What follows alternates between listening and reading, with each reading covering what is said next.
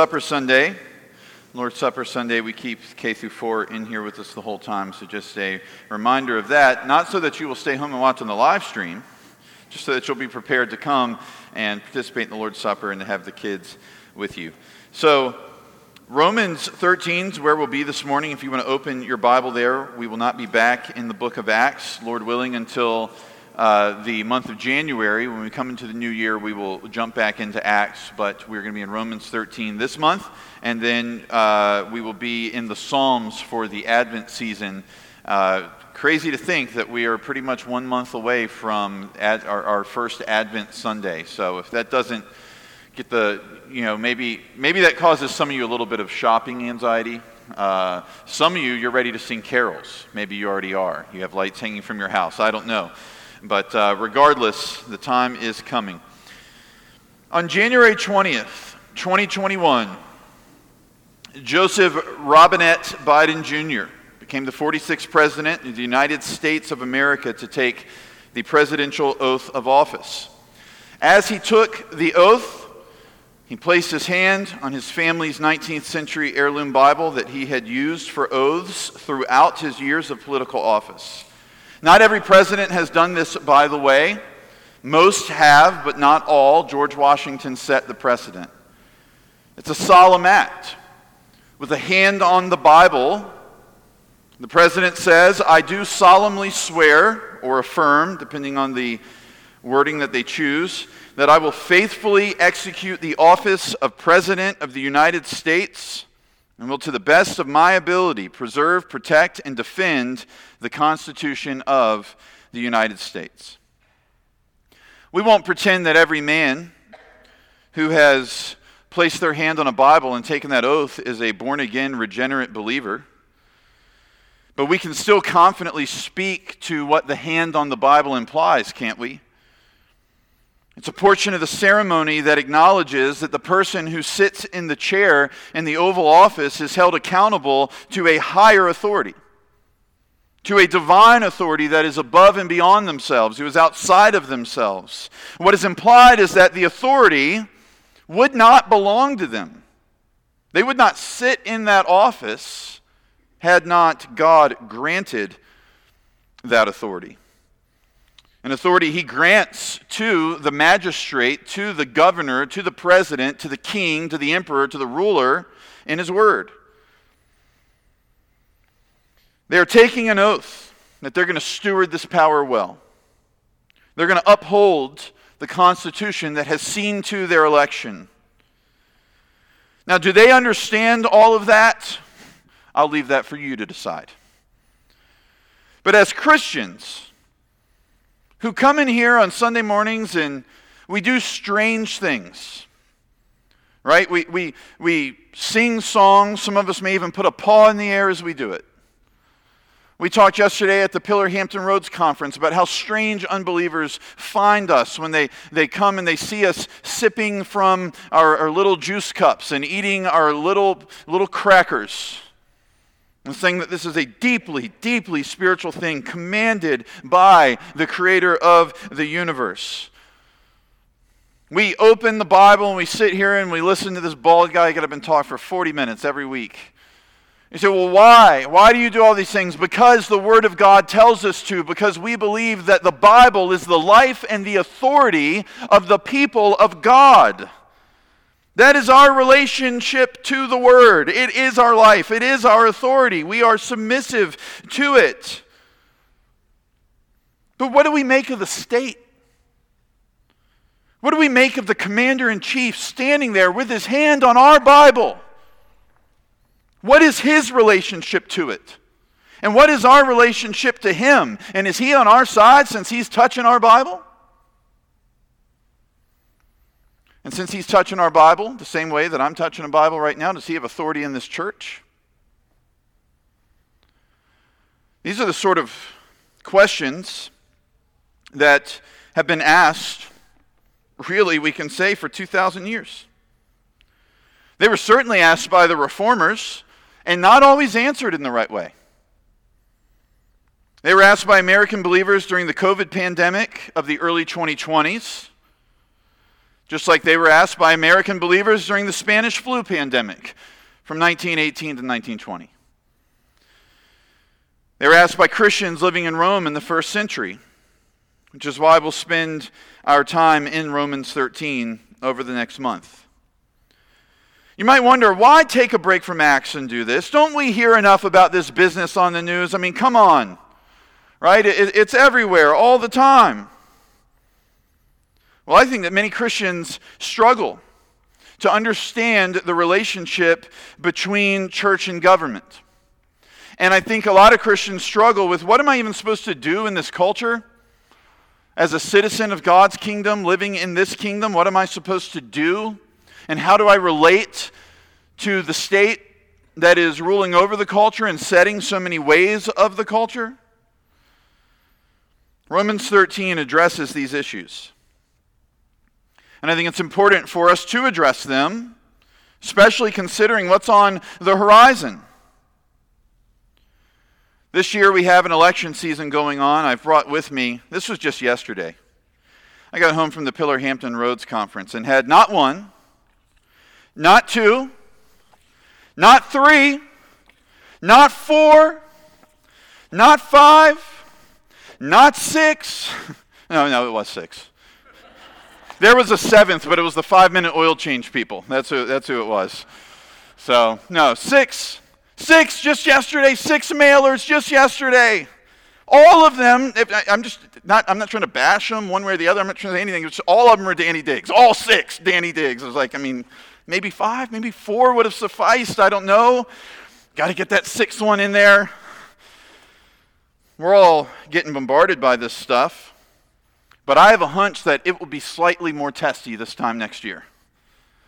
Local elections are one thing, but by this time next year, when we're dealing with a 2024 presidential election, some of you will have blocked half of your friend list on Facebook.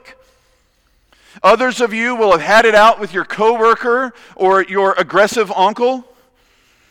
Most will just grimace and go, please let it end. That's what most of you are doing right now as you get those mailers out of your box every day. I have to imagine the 2024 election will be as heated and as fiery as ever, considering what's going on around the world, and you will be told, just like you were told in every election, that everything is at stake. Everything is at stake in this election. And so how are we to respond to these things? What should our attitude be as believers? How are we to live in days such as these? I think it's wise for us to turn to Romans 13 in a year where we're getting 6 mailers for the local election, and we seek God's leading as opposed to trying to do it in the middle of the storm next year. This will not be a sermon series about how evil, liberal, political ideologies are. And this will not be a sermon series about how evil, conservative ideologies are. I might point out some idols that the church is in danger of bowing down to on both sides of the aisle along the way, but partisan politics really isn't the point here. It's about being a faithful witness, fulfilling the Great Commission, and being a persevering church. And understanding how we relate to those who God has given authority, particularly when it comes to those who are a part of the state. This morning, we're just going to focus on the origin and the purpose of government. Next week, we'll get into the redemptive kingdom and talk about that a bit. It's really not going to be till the 3rd week that we get into the nuts and bolts of how we live in the here and now as Christian people representing the kingdom of God in the kingdom of man. A little context on Romans 13. Paul is writing to believers in Rome who are living in the midst of governmental transition in their world. And it's a sort of transition that you don't want to experience, because Rome was going from being a republic to becoming what resembled more of a monarchy. Emperor Nero was after unilateral power, and he had his hands on quite a bit of power. He got it because his mother killed his father for him, poisoned his father for him. Heck of a way to come into office. And under this man, persecution against Christians and Jewish people, it was pervasive. And taxes soared to an oppressive level. Many of the Jewish Christians living in Rome were not so eager to submit to this Roman government. They understood the Messiah to be a political figure who was going to physically rule the nations forever with a rod of iron, just like Psalm 2 promises. And we understand that to be true, absolutely. But when they considered that, they said, well, why should we submit to these Romans? If King Jesus is on his throne and one day he will return and he will rule the nations, well then I'm not too interested in being subject to Caesar. That's the political context Paul's speaking into in Romans 13.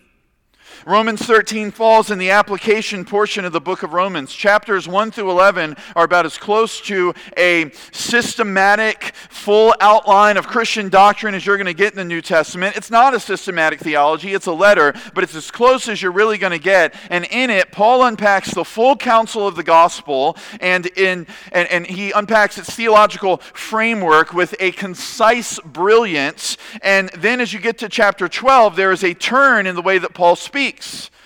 He begins to go from teaching this wonderful theology to applying this wonderful theology. He says, I appeal to you, therefore, brothers, by the mercies of God, to present your bodies as a living sacrifice, holy and acceptable to God, which is your spiritual worship.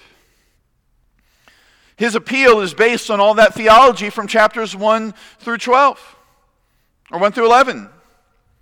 He's saying to them, in light of everything that I have just said to you, therefore present yourself as a living sacrifice. Romans 13 falls in the midst of the application portion, and it doesn't come out of nowhere. Paul is telling believers in Romans 12 how they are to live in the world. With these short, kind of staccato commands. Repay no one evil for evil, but give thought to do what is honorable in the sight of all. If possible, so far as it depends on you, live peaceably with all. And Paul is building on this principle in speaking to how the Christian relates to the governing authorities. So Romans 13, I know this is a little different for us, but I've been convicted about this for like 2 months and haven't done it. And so we're going to do it this morning. Let's stand together as we read this text that will be that we'll learn from, our teaching text for today. Let's stand in honor of God's word, if you're able. If not, that's okay. Totally understand that. Romans 13, verse 1. Let every person be subject to the governing authorities, for there is no authority except from God, and those that exist have been instituted by God. Therefore, whoever resists the authorities resists what God has appointed, and those who resist will incur judgment. For rulers are not a terror to good conduct, but to bad. Would you have no fear of the one who is in authority?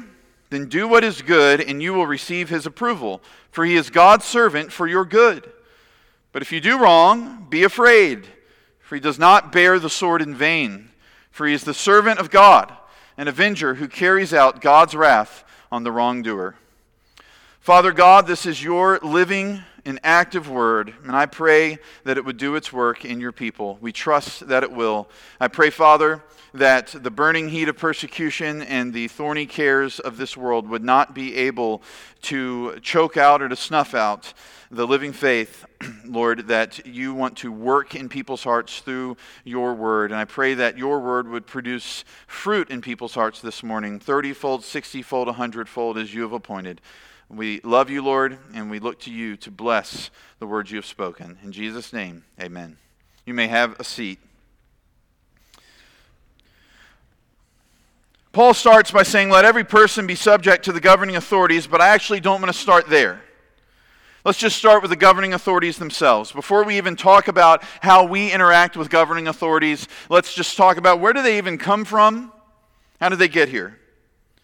Well, first of all, they are from God. And we know that because Paul says there is no authority except from God, and those that exist have been instituted by God.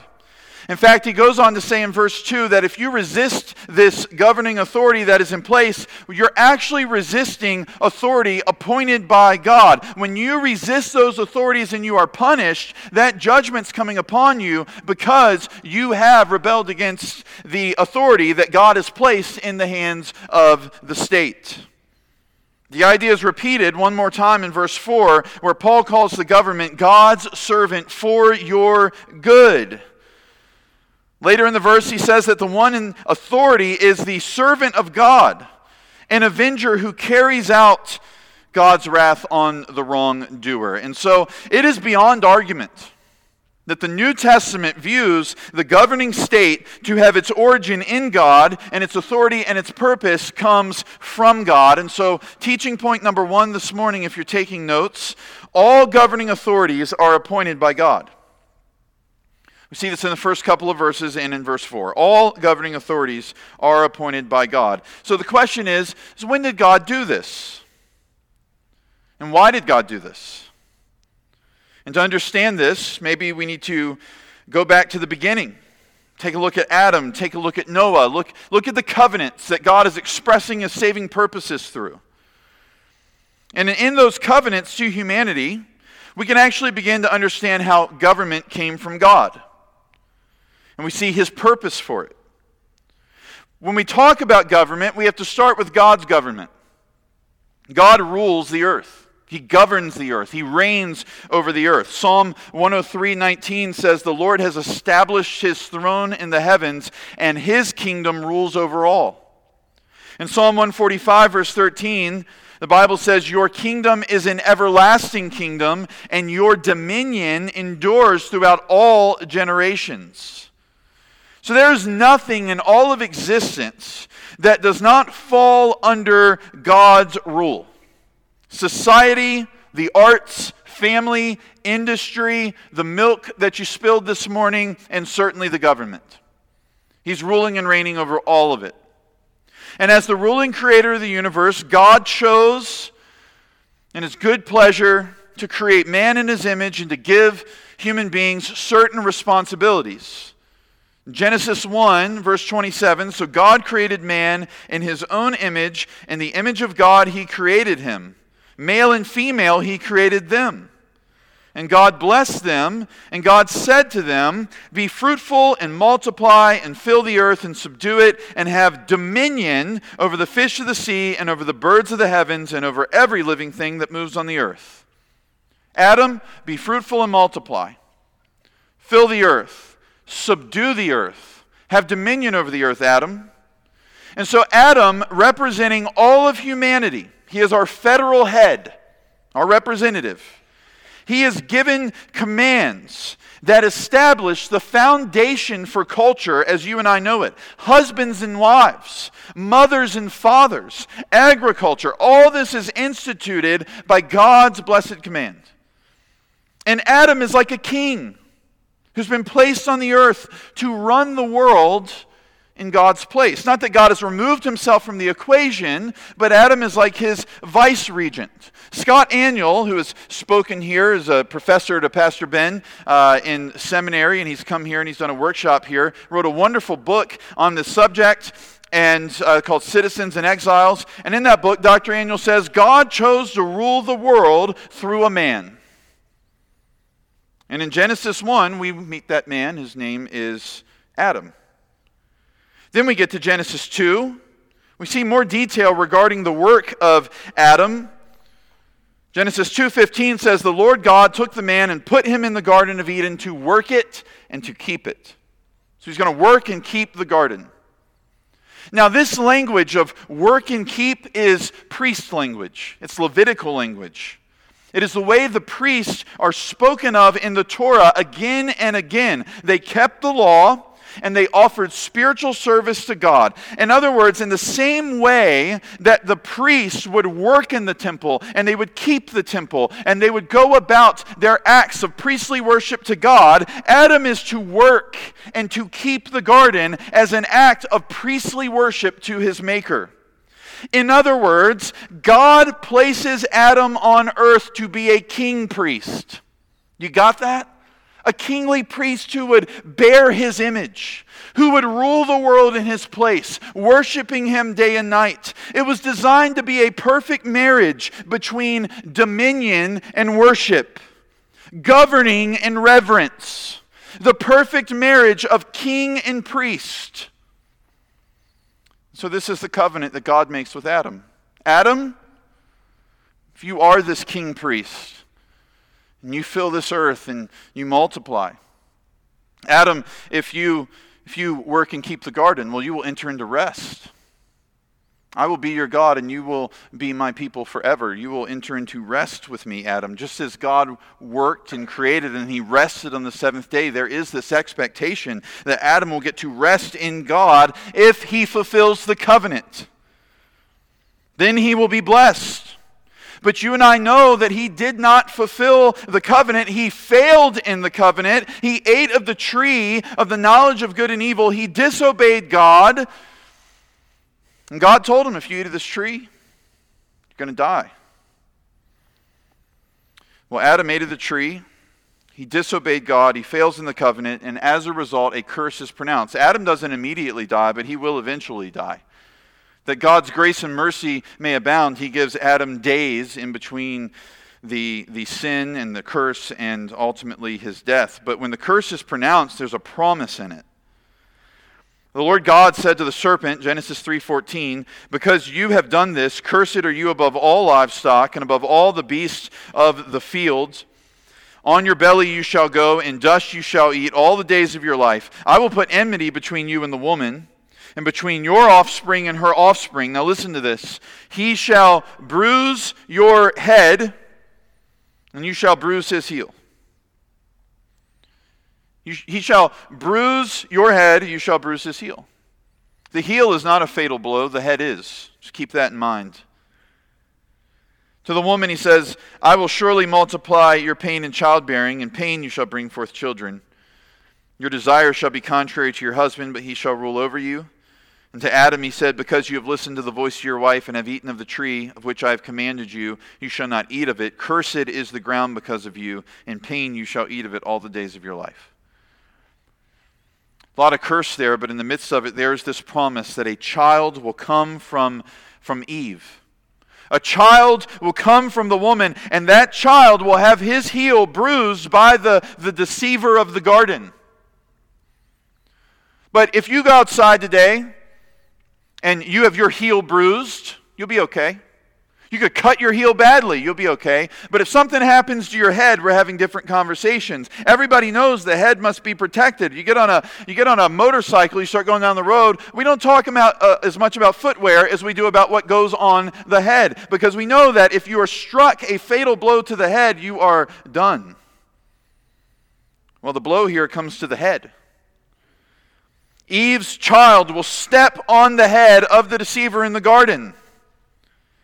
But it doesn't happen right away. After the fall, the world is chaotic and sinful, isn't it? We have brother murdering brother. The thoughts of humanity are hopelessly sinful. Genesis 6, verses 5 through 7. The Lord saw that the wickedness of man was great in the earth, and that every intention of the thoughts of his heart was only evil continually. And the Lord regretted that he had made man on the earth, and it grieved him to his heart. So the Lord said, I will blot out man whom I have created from the face of the land, man and animals and creeping things and birds of the heavens, for I am sorry that I have made them. And the Lord floods the earth. Now, prior to the flood, there are these moments of God's gracious and merciful hand giving us hints of what we know as government. For example, in Genesis 4, Cain knew his wife, and she conceived and bore Enoch. And then when he had built a city, he called the name of the city after the name of his son Enoch. And so Cain builds a city.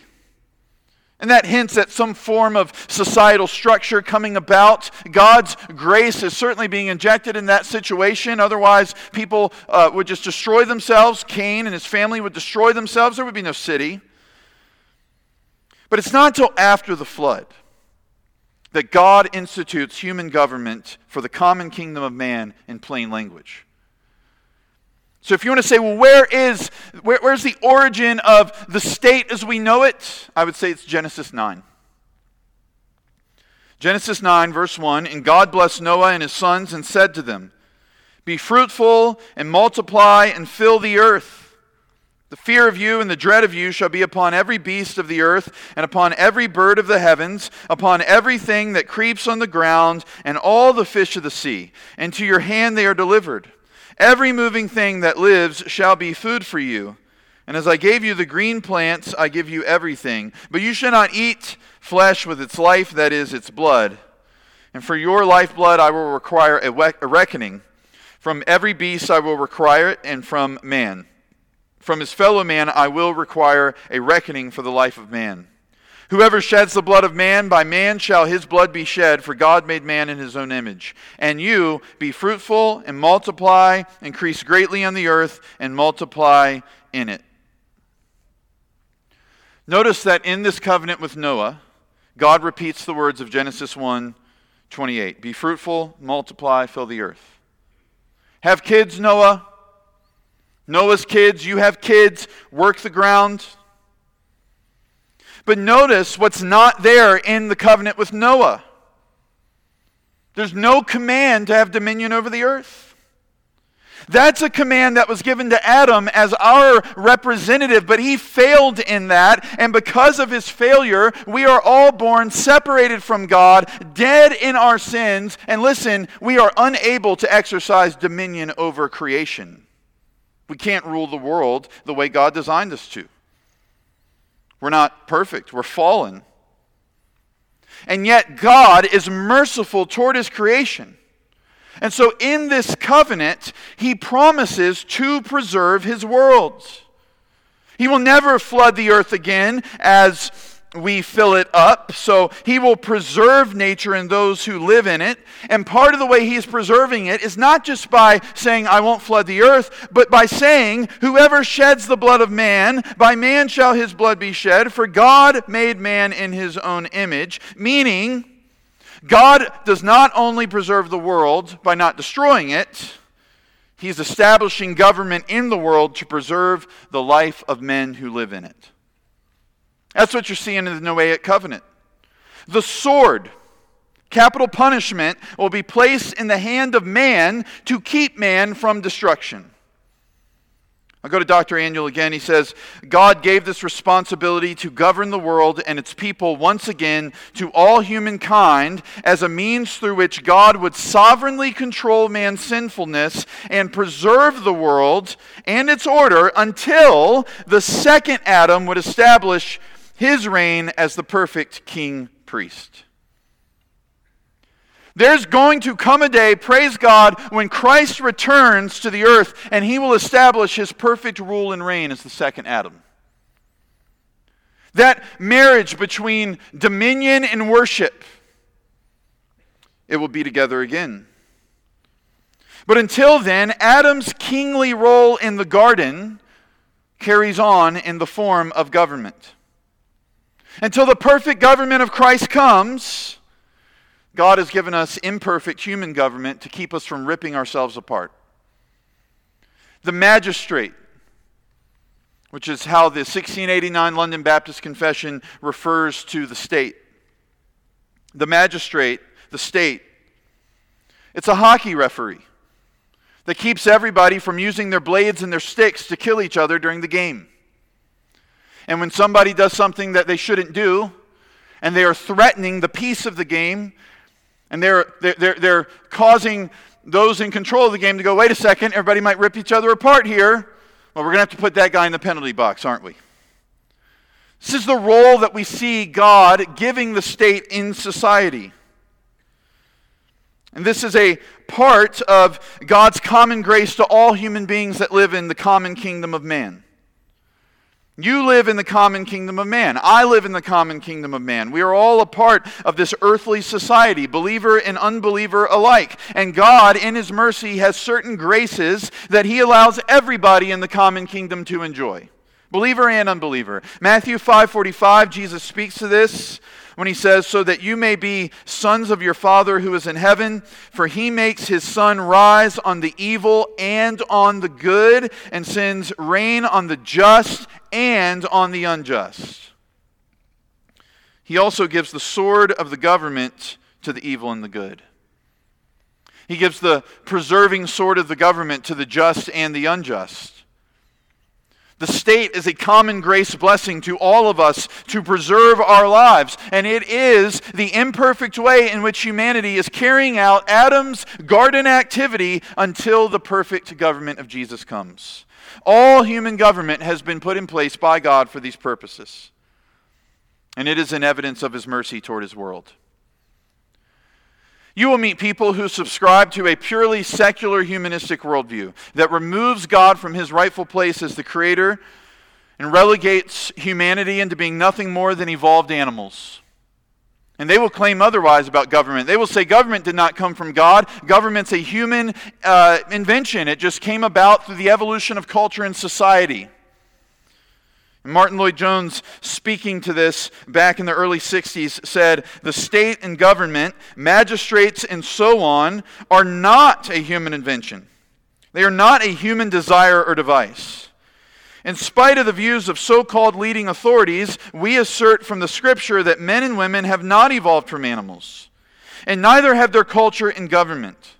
The evolutionary view will tell you that humanity has gradually thought these things out, that they have evolved as a result of trial and error. That is quite wrong."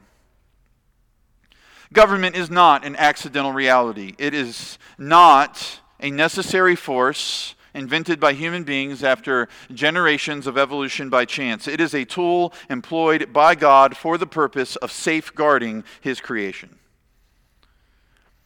And what this reveals to us is the purpose that God has for government. It preserves humanity. We see this in the Noahic covenant. We see this in Paul's writing this morning. Rulers are, he says, a terror to bad conduct. God has not put the state in place to conjure up righteousness, but to curb unrighteousness. Their job is to preserve. Therefore, a good ruler will approve of what is good, because what is good doesn't harm society. It does not transgress their purpose of preserving society. And so the government then should be God's servant for your good, carrying out the wrath of God on the evildoer. They serve goodness by combating evildoing. That is preservation. So teaching point number 2 this morning, all governing authorities are appointed for preservation.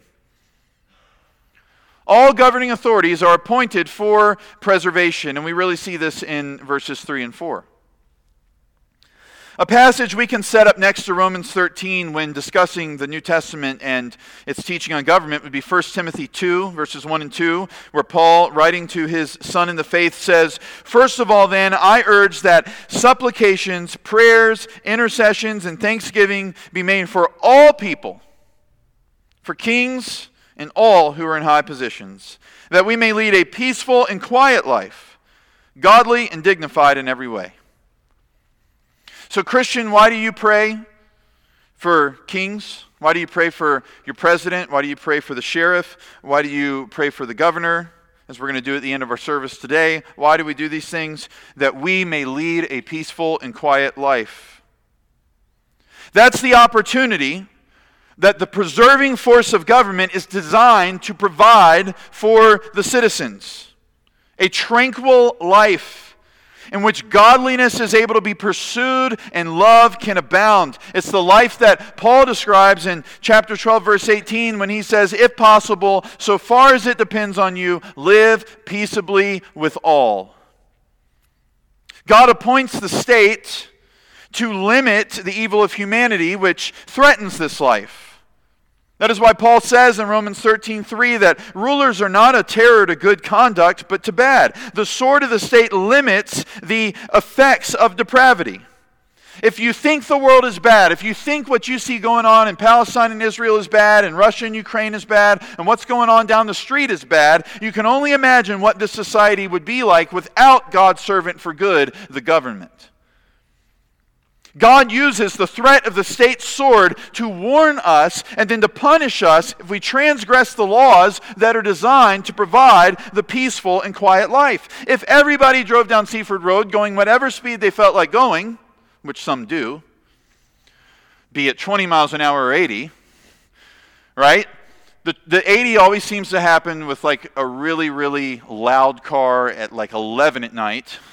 The 20 seems to happen at 2 in the afternoon on a Thursday, right? But if everybody just said, "I don't care about speed limits, I'll drive whatever pace I want to drive at all times," what would the road be like? It wouldn't be peaceful and it wouldn't be quiet. The laws are there to provide a peaceful and quiet life. And God uses the sword to warn those who would threaten it. Now, when Paul speaks about the peaceful and quiet life in 1 Timothy 2, he's speaking about the life of Christians. That's true. That's not a letter written to unbelievers. It's written to a Christian pastor.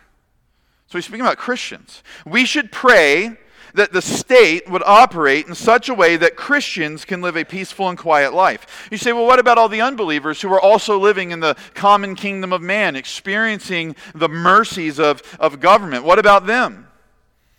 Well, a society in which Christians can pursue a peaceful and quiet life, godly and dignified in every way, is a society in which others can be law-abiding citizens in a free world. After all, it's the Christian worldview's influence on society that brought an end to the institution of the transatlantic slave trade. What Christians prayed against and said no to in that situation was to the benefit of the entire society. Another example would be the constitutional religious liberty that we experience and enjoy here in the United States of America. That is a freedom that finds its roots in the Christian worldview. And yet it is to the benefit of different religious people all over this country who can practice their faith without harassment. Wherever you find governments allowing Christians to pray more, give more, preach more, congregate more, sing more, serve more, evangelize more, minister more, you'll find the society's better off. You'll find a society in which the unbeliever can live a peaceful and quiet life. The negative way to state the government's purpose is to say that it limits evil with the sword, but the positive way is to say it should promote the welfare of everyone by providing a pathway to a life of peace and to a life of tranquility. But whether you say it positively or you say it negatively, the bottom line is that the Lord has chosen to rule over the global common kingdom of humanity with human rulers, sometimes unbelieving human rulers. In fact, we would say that's the case most of the time. And yet, since God has chosen to preserve the world through these imperfect human rulers, what Paul is telling us is that these rulers are God's servants. They might be unbelievers, but God has them doing His bidding. Peter even goes so far as to say they are sent by God when he says, or to governors as sent by Him to punish those who do evil and praise those who do good. When they justly bear the sword against evil, God is carrying out the punishment Himself through the state. That's why Paul says, the avenger carries out God's wrath on the evildoer. Now, we go back to the beginning this morning. What is our relationship to the sword-bearing servant that is the state? And when I say our relationship, I'm not talking about the church as a whole, because those are two different conversations, and we mess that up all the time. All the time, we want to take Romans 13 and say the entire institution of the church needs to submit to the government, and that's not what this passage is about, and we'll talk about that next week. This is about individual Christians. It's about how Ben Little interacts with the state. It's how I interact with the state. It's how Karen Hare interacts with the state. Tim Gardner interacts with the state. Not how the entire church as an institution interacts with the state. But we'll go there next week. I'm going to start preaching on that. Reel it back in. All right. What you have here is about how the individual relates to the sword. Let every person be subject to the governing authorities. So Christian, you are to be subject to the state. What does that word mean? A lot of people think it means obedience. We are to obey the governing authorities. But is that really what Paul is saying? Is he saying that we just have mechanical obedience to the governing authorities? Hey, you got the sword, I do what you say.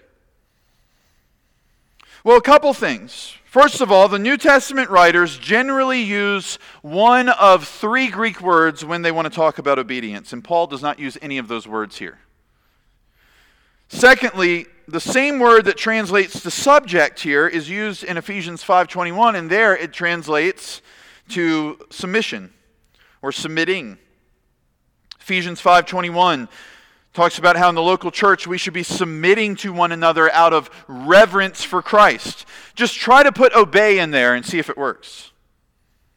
Do we obey one another out of reverence for Christ? No, that doesn't make any sense. So we shouldn't say that. And we shouldn't say that Christians obey the government. It's not the way that Paul is talking.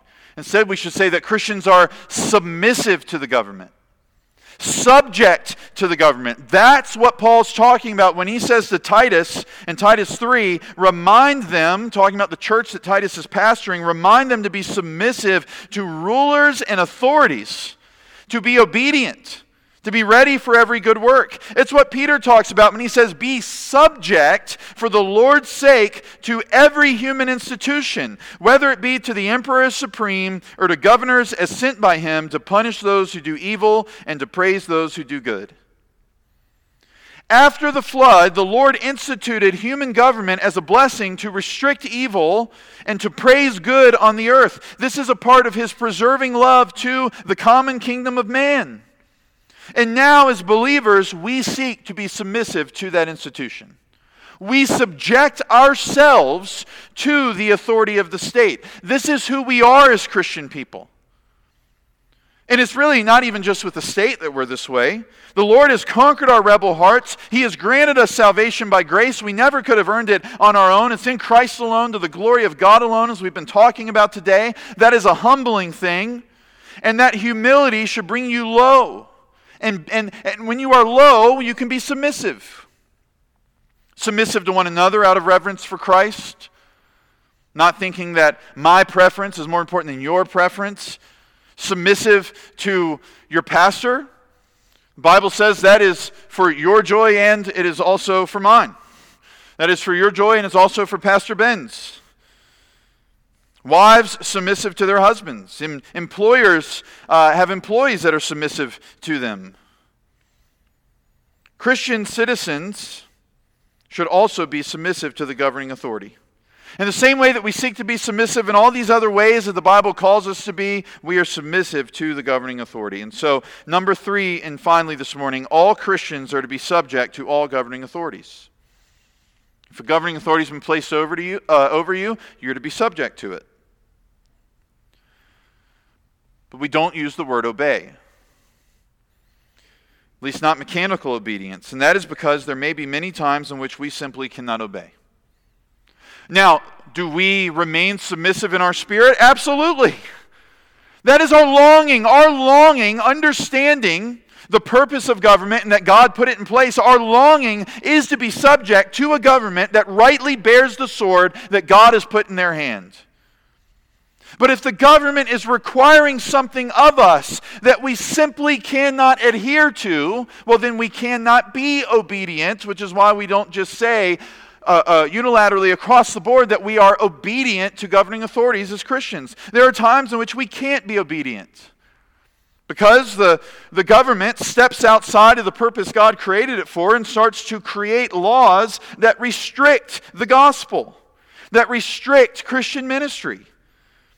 See an example of this in Acts 4 when the ruling council tells Peter, the same guy, by the way, who wrote to the dispersed Christians, and he in his letter said, be subject to every human institution. He and John get dragged into this ruling council and they tell him, you can't preach in the name of Christ anymore. And so here's the response of Peter and John. Whether it is right in the sight of God to listen to you rather than God, you must judge. For we cannot but speak of what we have seen and heard. There's no rebelliousness in that. There's no obstinance in that. There's no lack of respect in that. But they cannot obey commands that go directly against the commandments of Christ. They have been told to be witnesses and fishers of men. Therefore, they cannot obey. If Caesar or anybody Caesar sins tells them to stop preaching, they cannot obey. In their spirits, they long to be submissive to the sword, but they cannot obey. And the theological reason is that God is still the ruler of the universe. In His common grace toward humanity, He has instituted imperfect human rulers to rule on the earth until the perfect government of God's Son comes. But that does not mean that the government that exists now is not accountable to God. He's the one that put all the governmental offices in place.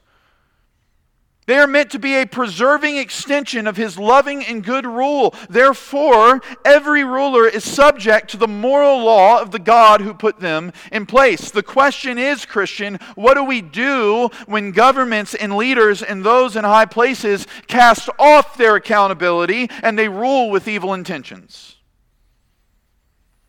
What happens when they bomb innocents for economic purposes?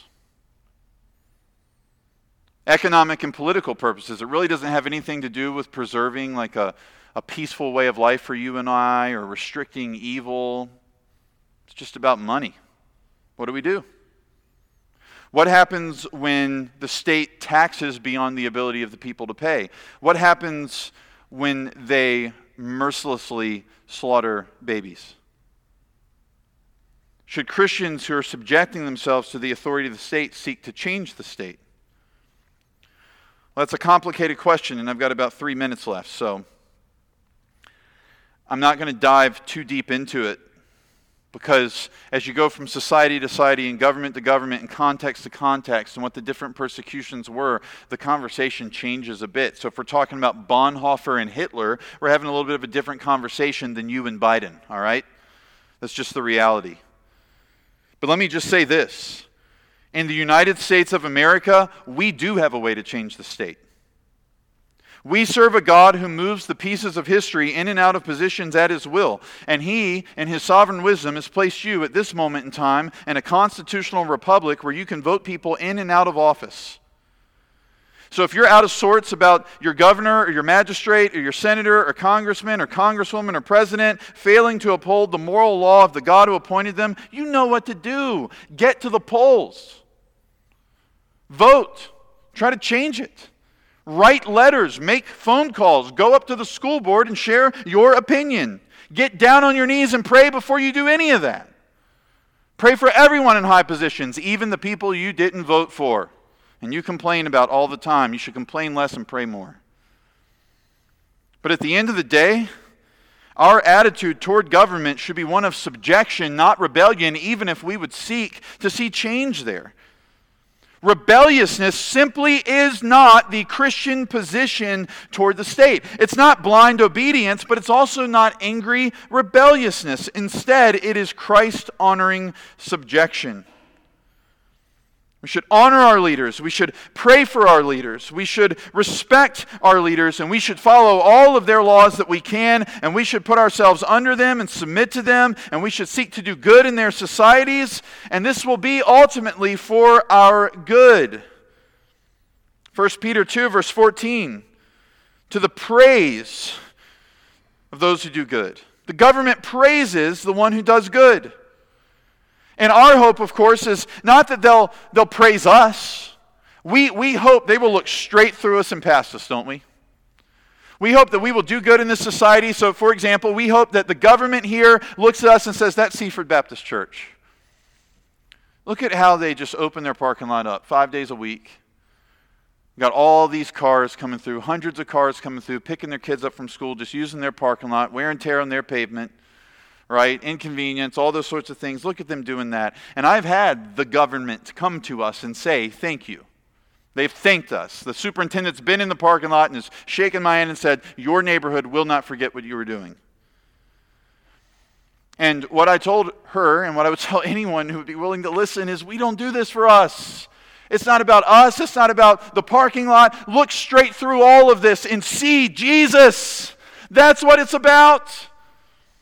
In the same way, let your light shine before others so that they may see your good works and give glory to your Father who is in heaven.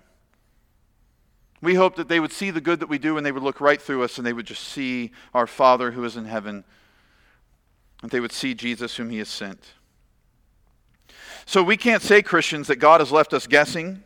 Just the opposite. He has spoken clearly to us on these matters. He's giving clear instructions in Romans 12 on how you should live in the world. And these are things that I think, as I just go through these real quick, I think you're going to want to obey all these. I think you're going to be like, yeah, I want all that. If you're a Christian person, your heart should flutter as I read these things. You should be going, I want it, I want it, I want it. I want to live that out. That's me. Yes, please, God. Genuine love. Hate what is evil. Cling to what is good. Love one another like brothers. Outdo each other in honor. Don't be lazy in zeal, but have a passion to serve the Lord in your spirit.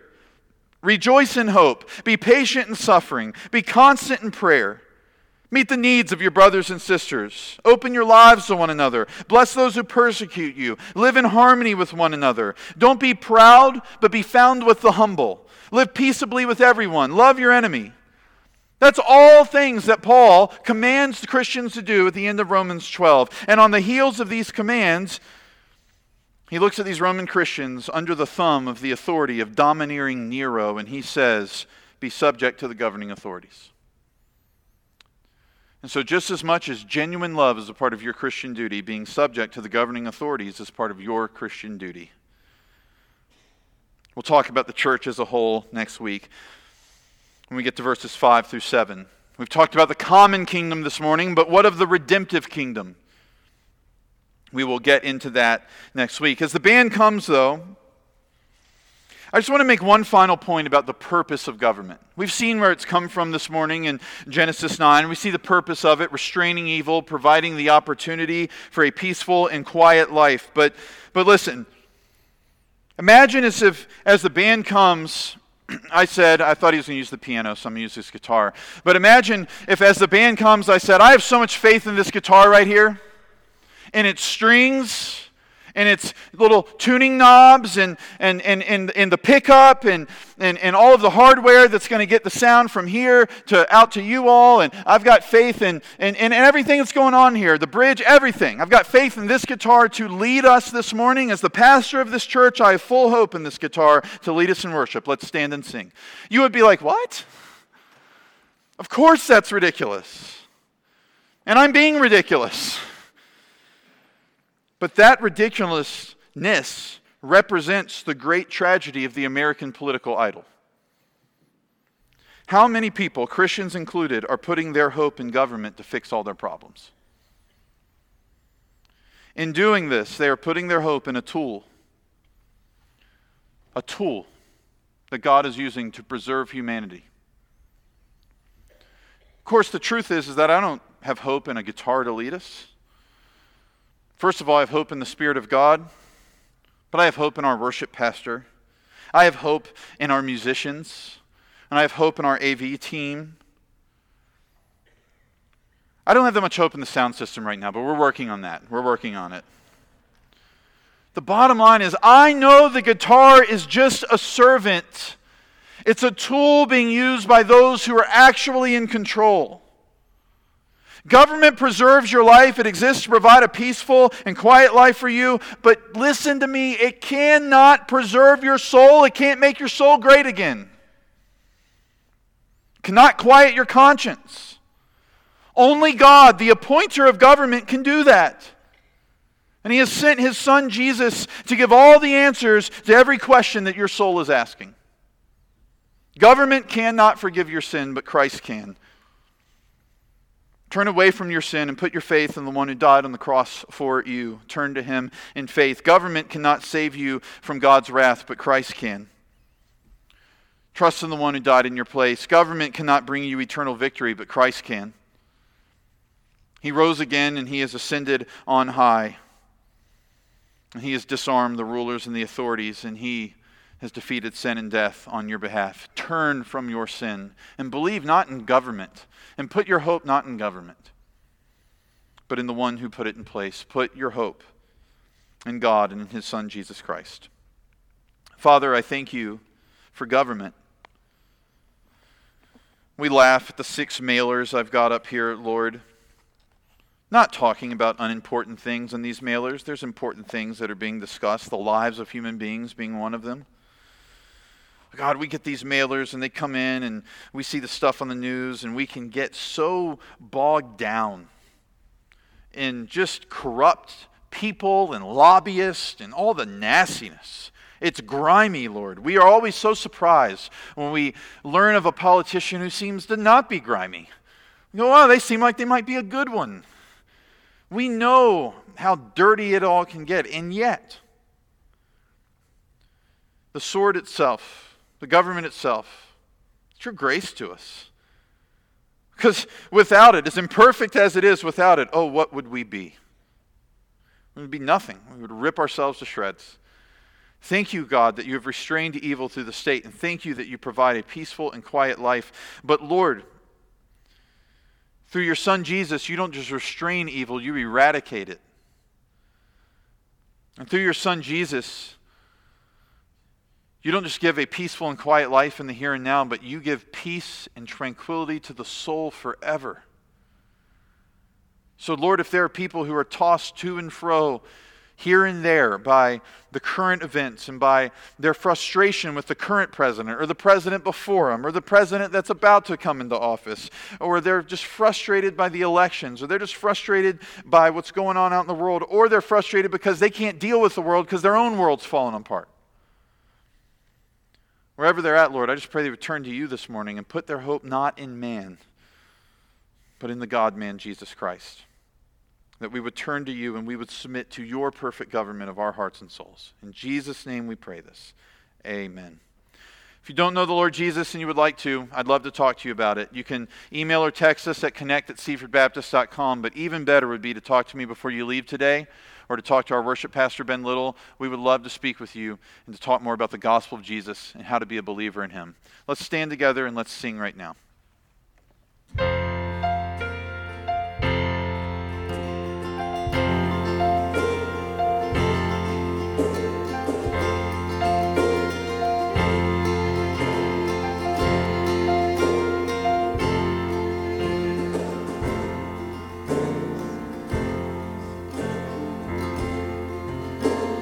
Mr. Russ, would you go over to projection for me, please, sir? Thank you so much.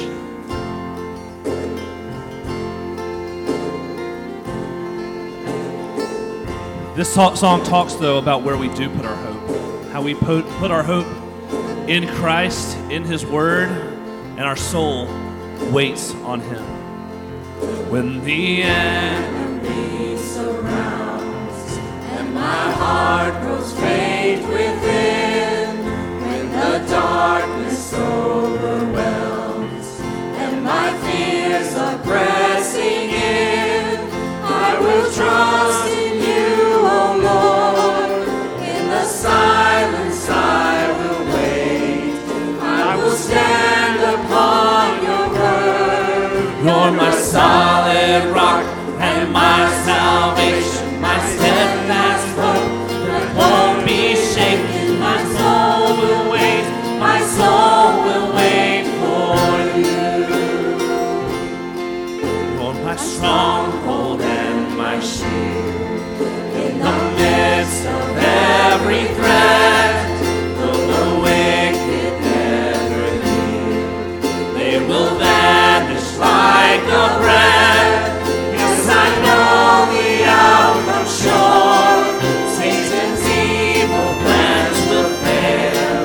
In your power I'm secure. You're my solid rock and my salvation, my steadfast hope that won't be shaken. My soul will wait, my soul will wait for you. You're my comfort when I feel forsaken, my refuge and my sure foundation. My soul will wait, my soul will wait for you. This is love I can't explain. This is mercy unreserved. Through your sacrifice so great, I have peace that's undeserved. For the battle has been won, and I fear no shame or loss. Now the sting of death is gone. You're my solid rock. You're my solid rock and my salvation, my steadfast hope that won't be shaken. My soul will wait, my soul will wait for you. You're my comfort when I feel forsaken, my refuge and my sure foundation. My soul will wait, my soul will wait for you.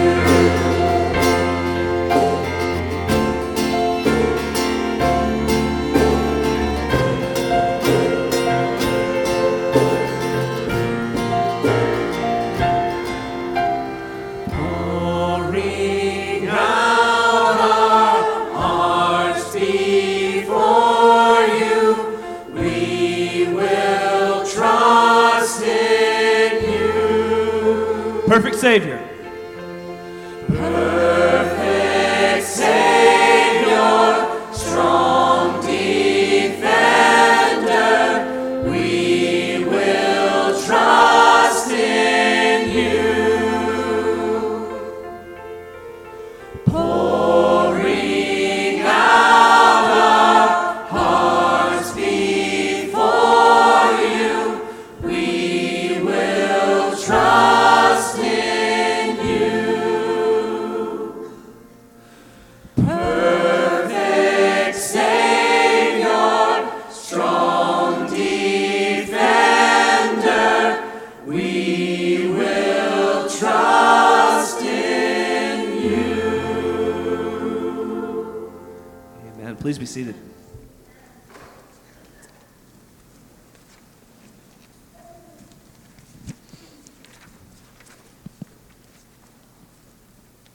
Is this on? Maybe? Yes? Okay. Some announcements this morning. The men's ministry today is serving at the Peninsula Rescue Chapel. Pastor Ben will be teaching, and we'd love to have some men come and talk. They're meeting here at the church 2:15 to leave, should be back between 4 and 4:15. For the women's ministry, Thursday, November 2nd at 6, they are meeting at Tatum Davis's house. There is an invitation ticket. It's not required for entry, but it does have her address on it, so pick that up at the sign-up table. Christmas Light Work Day. We are approaching that time. Saturday, November 4th, 9 to 5. Saturday, November 11th, 9 to 5. Come help get the lights all ready to go. Obviously a big event. We're opening on Black Friday this year. It's my favorite time of year as well. Upward is coming up. I'm excited for the meal deal mainly. But Upward evaluations next Saturday. They start 9 to 12. If you can't make that one, Monday at the 6 from 6 to 9. That's the following Monday from 6 to 9. We are still in need of volunteers. So if you are willing to volunteer, to coach, to ref, please come see us. We are full on kids. For the boys, there are still a few spots left if you know of any girls 3rd through 6. We do have some openings still that we would love to fill up just to get enough teams in there. So if you are interested in coaching or helping out at all at coaching, see Kim in the back. And if you're interested in being a referee, see Bob Revia after the service. And I believe that is it. Thank you, Jeff. We are just going to wrap up with our offering prayer this morning.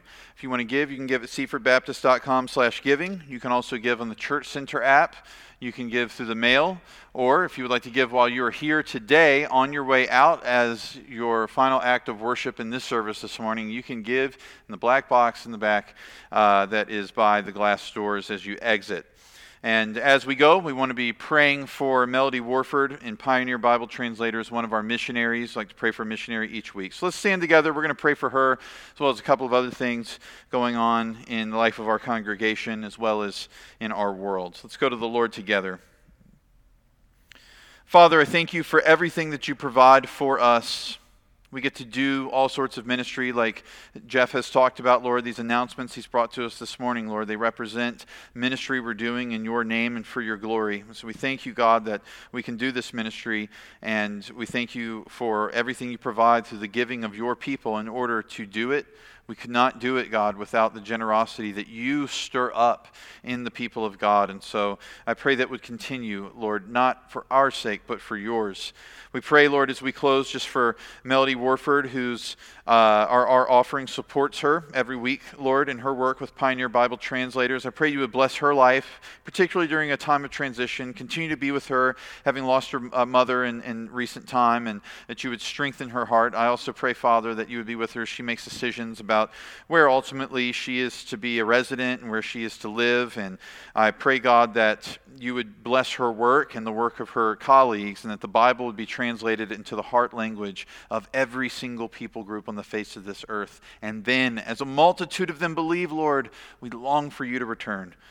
God, we pray for fruit from our trunk or treat this weekend. And we thank you, God, for hundreds that came through in our neighborhood, people that we reach out to, people we love.